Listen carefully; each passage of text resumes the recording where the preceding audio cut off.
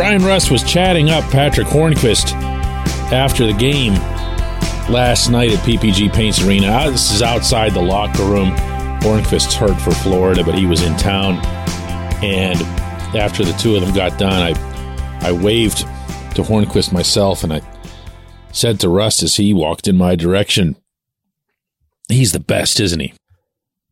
And Rust responds, yeah, he is.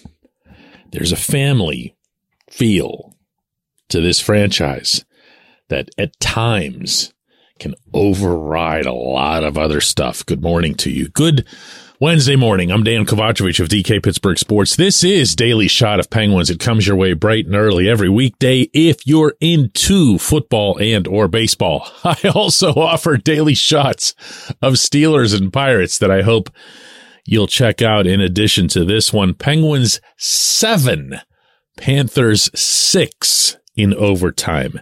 And no, as Sidney Crosby would put it afterward, it wasn't pretty. It really wasn't. There was so very little to like about this game. If you're interested in reading my thoughts on that angle, that was where I took my column for DK Pittsburgh Sports. I usually don't like to do that. I don't like to mix wins with a negative column, much less wins that come with as much of an emotional angle as this one did, with Chris Letang returning from his father's funeral in what's obviously been a tumultuous month in his life, to put up 4 points and the overtime winner on a blast from the left side in a power play. It's not easy to go negative on that, but I really, really, really didn't like the way they played overall. So if you want to get my full thoughts, go check out the written column. Where this feeling was concerned, and seeing Rust and Hornqvist, champions both, and then seeing the big goal, and then seeing Sid look way more emotional than Letang immediately after the shot hit the back of the net. As he approached Letang, seeing Evgeny Malkin, who was the guy who set up the goal, Sid was setting the screen in front. I know, right? There's a lot of drama that accompanies this team, for better or worse, over the last 40 years. Not just in the Sid era. Believe you me, it started in the Mario era, and very much so. And from there, to have Letang say this to his teammates when they presented him with that silly gladiator helmet after the game. Guys, I just want to say thank you for everything. It's been a tough month, and you guys have been awesome. So thank you very much. You hear the little crack in his voice there?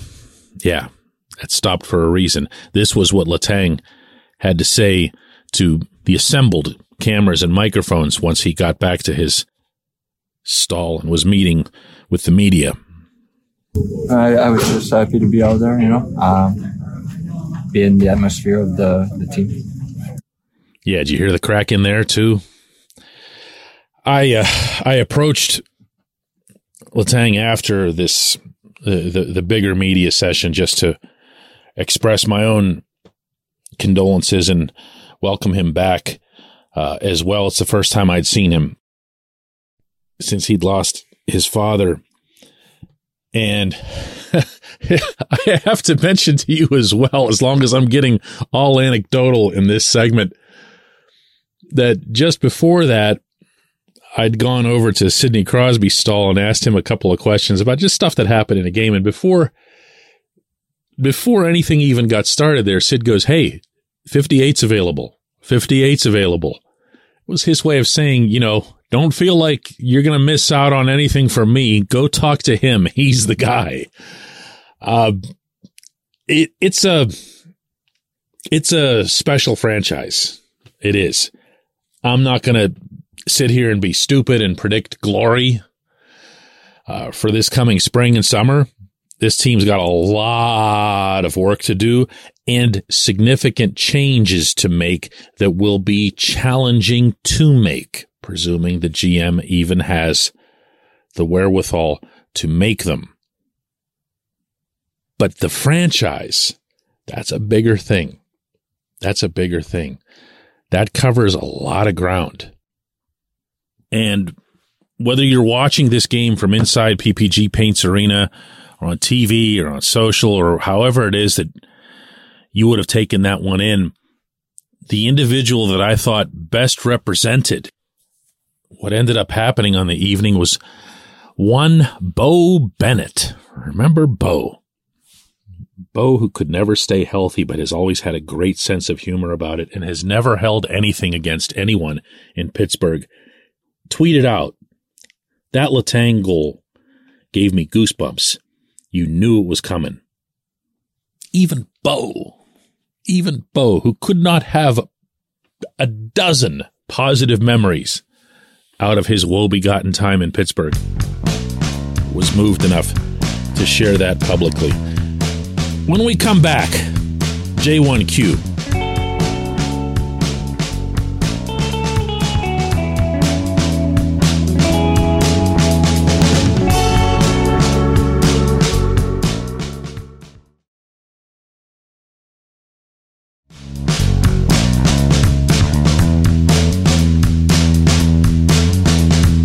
Today's J1Q comes from Anthony, who says, DK, what do the Penguins do with the backup goalie position? It's starting to become a pretty big need. With Tristan Jarry continuously getting hurt, I don't think Ron Hextall can just sit on his hands here. And yes, I'm aware of the cap situation. Anthony, you got all the bases covered there. You've got the foundation of what the challenge is that's in front of Hextall. But I'm with you in characterizing the GM as needing to stop sitting on his hands. Let's remember that Hextall wasn't just a goalie. Hextall was a great goalie, a legitimately great goalie in the National Hockey League. And as such, it had to have been burning him up watching not just Casey DeSmith, but for that matter, Alex Lyon at the other end. This was two AHL-level goaltenders performing at a below AHL bar. That's how bad this was. And I understand they were extenuating circumstances. Both of the team's starters were hurt. Neither team had even dressed a backup, which is wild unto itself. But there's nowhere to run or hide from what's been a bad season for DeSmith. He's been a real problem. The Penguins are, as Jason Zucker managed to blurt out once last week, a different team when they have Jarry in net. And he didn't mean that in any kind of, just for clarification's sake, shot at DeSmith. It was, he said that we are a different team, meaning the skaters. We play differently. For whatever reason, we're actually tighter and more responsible in front of Jarry. Well, I think I can address that, because when I watch the Penguins in front of Jarry, they're performing the way they should perform because they're closer to having their playoff lineup out there.